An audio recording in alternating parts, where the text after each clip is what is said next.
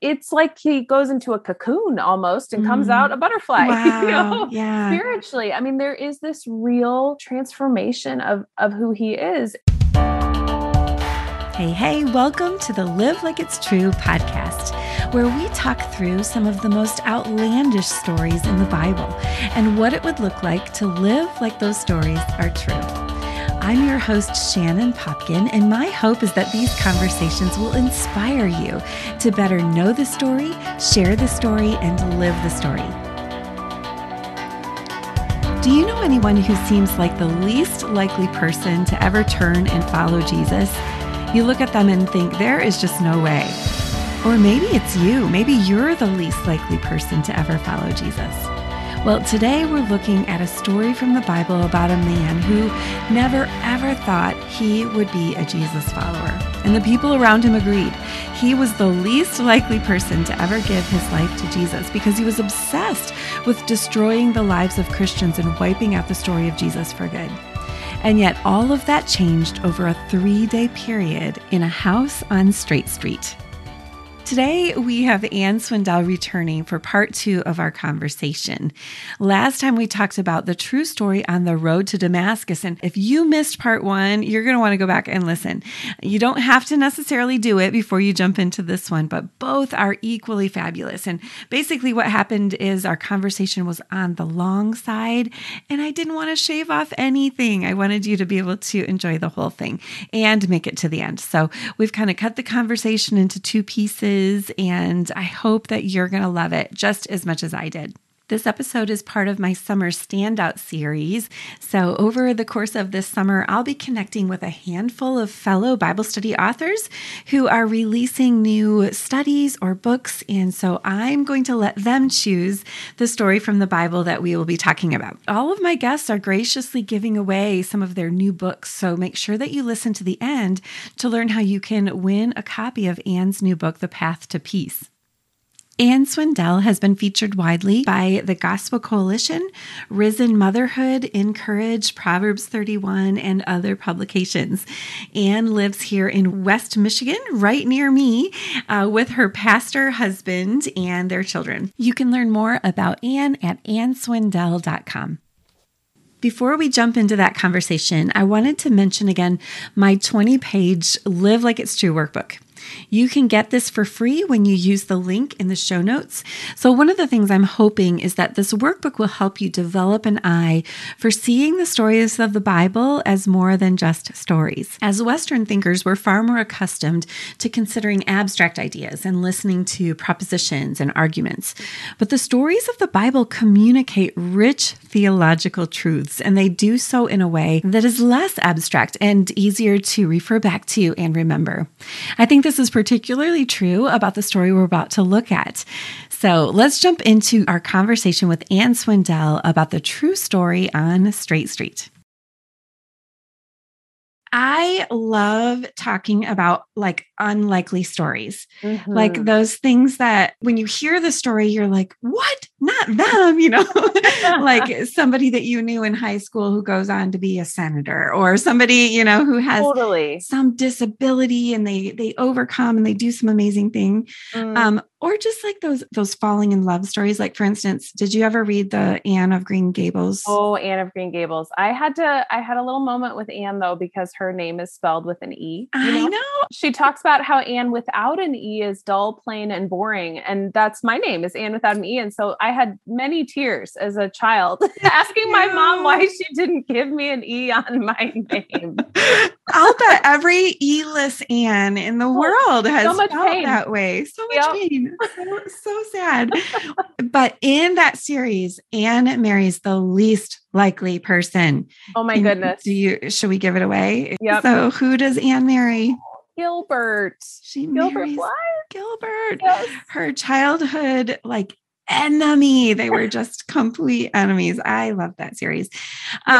I love it. And one of the things that we talk about on Live Like It's True is just how our God is a great storyteller. The whole book, the whole Bible is filled with these stories that make you go like, what? It's just not what you would expect. Like, Absolutely. Didn't see that coming. And it's almost like the way that God allows the story to unfold, we're thinking in one direction. And then when Jesus arrives, it's all sorts of surprises, one right after another. And so Acts is a continuation of all of these works of Jesus. And now we're going to see him work in this very unlikely character named Paul. I mean, he obviously had a conversion experience. He was headed one way. He was headed into the city to drag Christians away, and he's going to become one of them, so this is a crossroads. Like he rises from the ground, it says, and although his eyes were open, he saw nothing. So he's blind. And then it says in verse 8, so they led him by the hand and brought him into Damascus.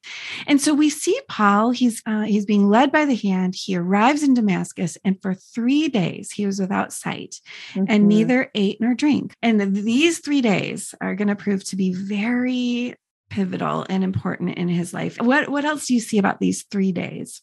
It's a time of transformation for Paul, because as we go through the story, when Paul's blindness finally leaves and he can see again, all he wants to do is be baptized and follow Jesus. I mean, it's like he goes into a cocoon almost and comes out a butterfly, wow. Spiritually. I mean, there is this real transformation of who he is. And I think Paul had to say, wait a minute, if Jesus is alive, like you said, what does that mean? What now must I do? How must I live?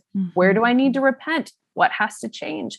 And so that combined really with just the revelation of the Holy Spirit that Jesus gave to him through coming to an understanding of Jesus as the Messiah, he was a changed man. He was a new man coming out of those 3 days. Oh, that is so good.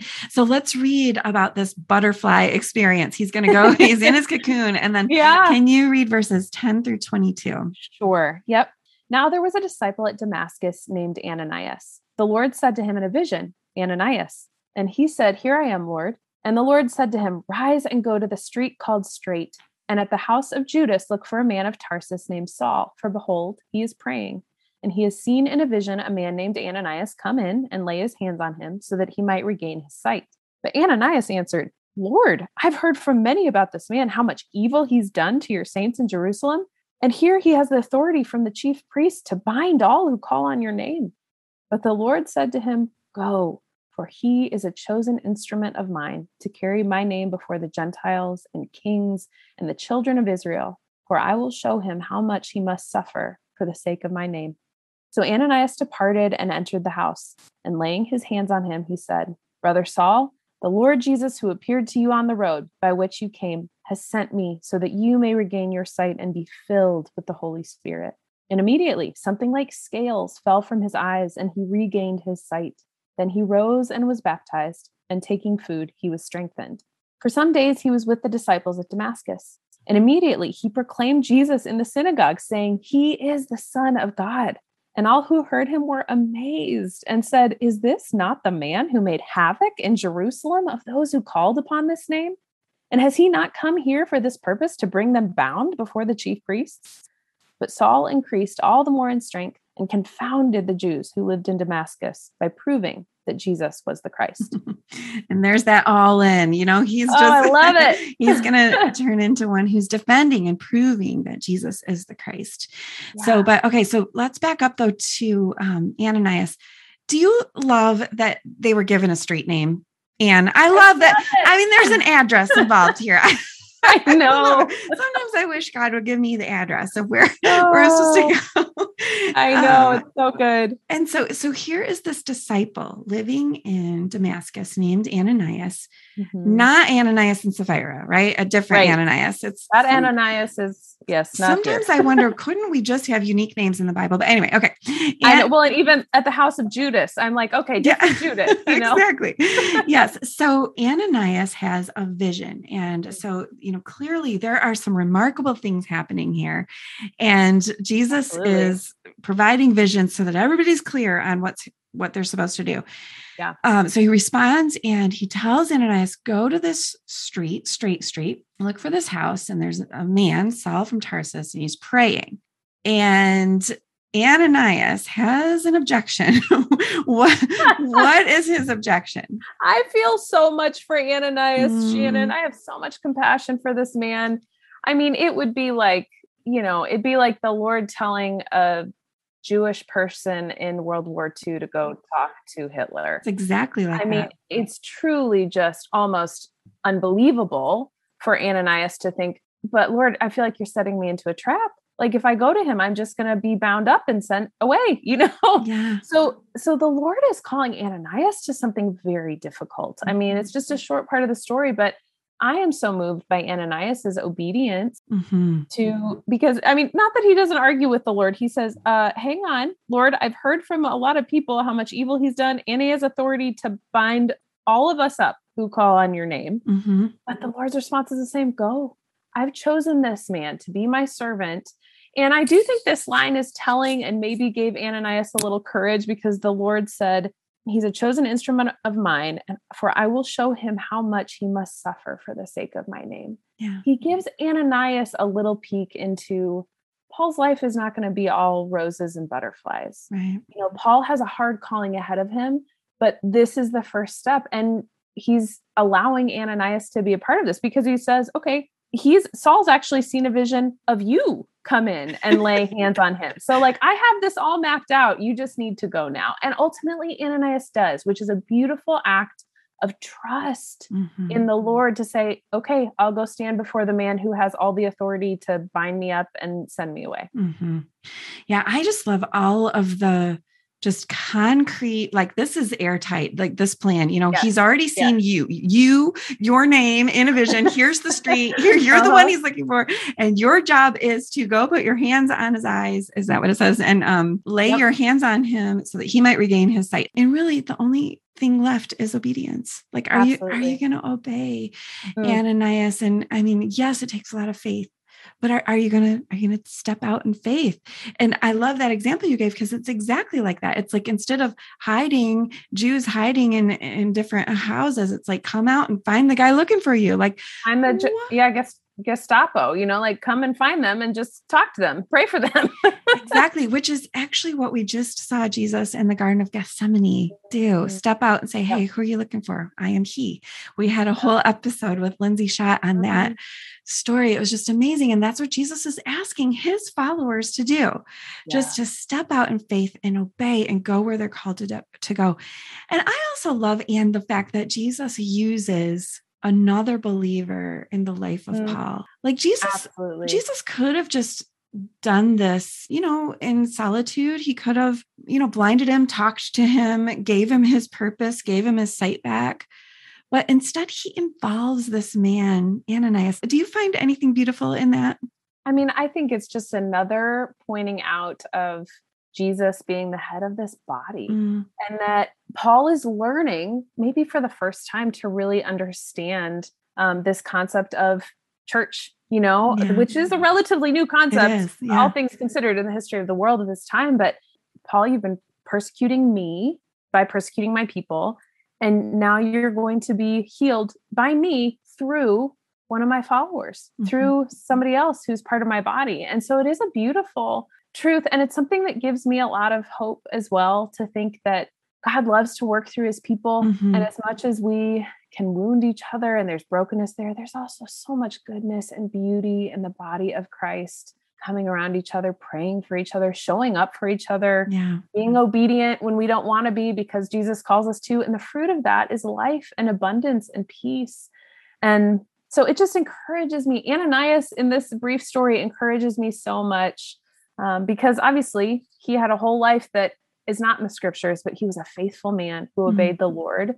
And the fruit of that resonated through all of history, through Paul's life. Yeah. Yep. He got to be the one to go put his hands on the eyes of this man who was temporarily blinded, and the scales came off. Amazing. And immediately Paul wants to be baptized. Yes. Which I just love that. He's gone 3 days without eating or drinking. He's been praying. I love that picture you gave us of him searching his mind, the scriptures that he had memorized, coming to the conclusion that Jesus is alive, that he is the Messiah, and that Amen. Paul has this new, and I wonder if Ananias shared with him this new direction that, Jesus did tell me you're going to suffer, and that you're going to go before Gentiles. Like, this is all very new. Paul would not have pictured himself, coming before Gentiles and kings, and there's a lot we could talk about there, but our time is running short. I feel like you and I could do 3 episodes just on this one story. But I want to get to the part where the scales fall from his eyes. He rises, he's baptized, he takes food. And then what does he go out and do? Immediately, it says in verse 20, what does he get to work doing? He proclaimed Jesus in the synagogue, saying he is the Son of God.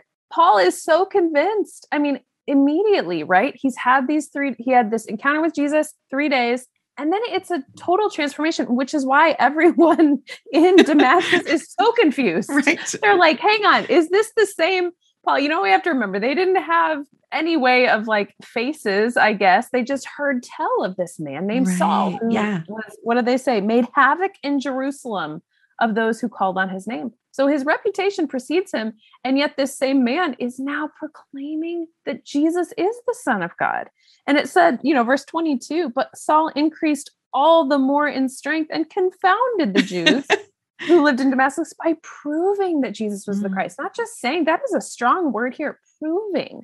And that's where some of the beauty of how God did bring Saul up in the world is he had all this training. He had all the knowledge. He had all the knowledge of the Torah tucked away in his mind and studied for years and years that he could prove and say, here's this prophecy about the Messiah.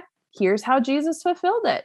And so he's confounding people with his about face that only Jesus can do in a heart and a soul and a mind, Yes. So he's astonishing both sides. Right. Yes. He's astonishing the Christians. They're like, wait, isn't he we're afraid of him. But then he's not sure about this guy. Yeah. But he's also astonishing the Jews, the ones who do not think that Jesus is the Messiah, the ones who are against.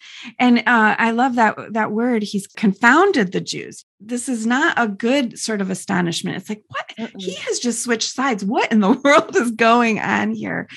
Which I think just speaks to the power of our Jesus. Amen. Right? Amen. The power of our Jesus to transform lives, even of the most unlikely people, which is how we started out our episode. Like this transformation, Paul is the least likely person to be arguing that Jesus is the Son of God, but yet here he is days later. I mean, that word immediately in verse 20, I don't think months went by before he is in the synagogue arguing. No.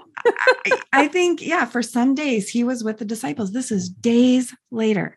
He was headed to Damascus with his papers in hand and his plan intact. And he has had an about face, and he is now headed to those same people saying, I was wrong. Like the humility, the obedience, and the beautiful transformation, this butterfly transformation. It is incredible. And you're right, Shannon, only the Lord Jesus can do that in a heart. He is the only one who is capable of taking us from darkness to light. And that's, that beautiful image, which would have been scary for Saul, but of that light coming down from heaven. Saul was in darkness. He was in spiritual darkness. He thought he knew what was correct, but at one encounter with Jesus and some time to pray and reflect, and now he knows the truth and he's walking in the light, and that light will be proven in his life over and over again that he is walking in the light of Christ. He is walking in the truth by the miracles that the Lord does in and through and around him to prove not Saul's greatness, but the greatness of the gospel he's proclaiming, the greatness of Jesus, who is himself the light of the world. I love every single one of those things that you just said. Maybe living like it's true, then it's taking that next step of obedience. Like we saw Paul do, and we saw Ananias do, come what may, I see another false narrative that I wondered if you saw too. Often when I think of people coming to Jesus, I think usually I either think, well, they need to be convinced, like they need more information. They need like to read The Case for Christ by Lee Strobel, or they need some, they need information. or they need just a longer period of time. Like it's just going to take a while where God will convict them little by little, chip away. But neither of those things happen in the story. Not at all. Right. Not at all. Paul already has all the information. Like he knows the Bible way better than you and me, probably, Oh, absolutely. Old Testament, he would have been a rock star scholar for sure. Yeah. Had it like memorized, right? Yep. I certainly do not have the Old Testament memorized. You haven't memorized numbers yet. Come on. Not yet. No. But I mean, he had all of the information. Yeah. And this, like we've said, this whole thing, it happens over days, not weeks, not months. Short period of time. Yes. And yet it's possible. Like, do you see that just correcting any false narratives that we might have playing out in our minds? I think one of the things that I've heard, and I don't doubt its veracity though, is that it takes like for the average American, it takes, 7 times to hear the gospel before they would actually respond to it. So, the call then and the encouragement, which I think is a good one, is like, keep preaching the gospel, keep sharing the gospel, keep inviting your friend to church. So good. But the truth is that Jesus sometimes saves people, over a slow amount of time and many years. And sometimes it is a radical transformation. And my husband is, his story is one of radical transformation. I mean, he was a teenager. He grew up in the church in the South, but like never actually heard the gospel. And when he heard the gospel for the first time, Shannon, he got saved and he was radically transformed. I mean, he went from like totally not walking with Jesus to being the one who was sharing the gospel in his high school and going out and preaching the gospel at the mall on the weekends Praise for God. his idea of fun, praise the Lord. Yeah. And the fruit in his life has proven out like he's a godly man, for decades now he has walked with the Lord. And I just think it's his story, meeting him, getting to know him over the course of decades. And then also having some friends and family who it did take them such a long time to come to Christ. It's not, we don't get to choose and we don't get to judge, because I think sometimes we think, oh, well, if someone comes to Jesus really quickly, it's not real, it's not real. Right. Or if someone's taking forever, like they're never going to come to the Lord. The truth is we sow the seed. God is the one who makes the growth, and he might have a really strong tree pop up overnight and miraculously bring those roots down so deep, or it might take years to grow a little plant, and that's okay too. But I think you're right, is that we sometimes have this idea of what we think coming to the Lord should look like or will look like. And God just breaks all those boxes. Right. Should look like, would look like, or who it's accessible to, like who's an option, who should we witness to, or who will respond to this gospel message? Like, we just don't know. So how do we then live like the story is true? I think we live with a heart that is open to obeying Jesus in every circumstance, like you said, and walking in faith, like you said, and I love how you said it was an airtight thing. God came to Ananias and said, Saul's already had this vision about you going, so now you go and do it. Our lives are perfectly seen and known and carried by the Lord. But we do have the choice of whether or not to obey. And so we live like the gospel is true. We live like Jesus is the savior of the world. We live like the gospel that Paul proclaimed is true by obeying, by taking the next step. And oftentimes that will mean sharing the gospel with people in our lives. Maybe not a full 10-minute gospel presentation. Maybe it will sometimes, and so we obey the next step. Is that to reach out to a friend? Is that to get back in a church community if we haven't been? Is that to read our Bibles consistently and to trust that God's changing us, even if we don't feel like we're being transformed very quickly? Yeah. Obedience to him is always worth it, and it will always bear good fruit. So good. So I wonder if we have a listener who kind of identifies with Paul before this road to Damascus experience, and like just thinks, I could never become a Christian. Well, that's just not true. That's just not true. You could. If Paul could have this experience and days later be preaching that Jesus was the Son of God, well, you can too. And then I think, as we put ourselves in Ananias's shoes and ask like, okay, if God is asking me, I mean, maybe he won't give me an address, but on Straight Street. Right. And maybe there will not be someone who's had a vision of me, but maybe there's someone that the Spirit of God is compelling. God does use us in each other's lives. Amen. Right. When we hear somebody tell their story of coming to Jesus, usually there are other people in the story. Absolutely. Right. Yep. So maybe we're an Ananias to somebody else. Maybe God is going to use us, probably not to relieve them of blindness, but to help them have their spiritual eyes opened. Absolutely. So who is it? Like, how can we live like it's true that Jesus does transform lives? And how can we live that way today and tomorrow? Like, I think that's the question. And really, ultimately, we're answering this call of Jesus. Who do we believe he is? And what do we believe that he has called us to do? So good. Wow, wasn't that a great conversation? I hope that you enjoyed it as much as I did. And I hope you'll take some time in Acts chapter 9 to look at this story again. Grab your Live Like It's True workbook and work through this story asking, okay, what are the false narratives of the world that this story refutes? I hope you'll also take a look at AnnSwindell.com and her brand new book, Path to Peace. Paul is just one of the Bible characters that Anne looks at in this book as she invites you to find this path to peace. There are 2 ways that you can enter to win any of the Bible studies or books that I'm giving away this summer. Number 1, if you haven't yet, sign up for my Live Like It's True workbook and you'll be entered for a chance to win. And the second way is to find one of my posts pointing to this episode on Instagram or Facebook or Twitter and either tag a friend or share. Thanks so much to my producer, Maria Lyons, and thanks to Cade Popkin for providing all of the music that you hear on the show. And most of all, thanks to you for tuning in today. If you're enjoying the podcast, I'd love for you to leave a rating and review, which helps others to be able to find it. Thanks again for being with me, and now it's time to go live like it's true.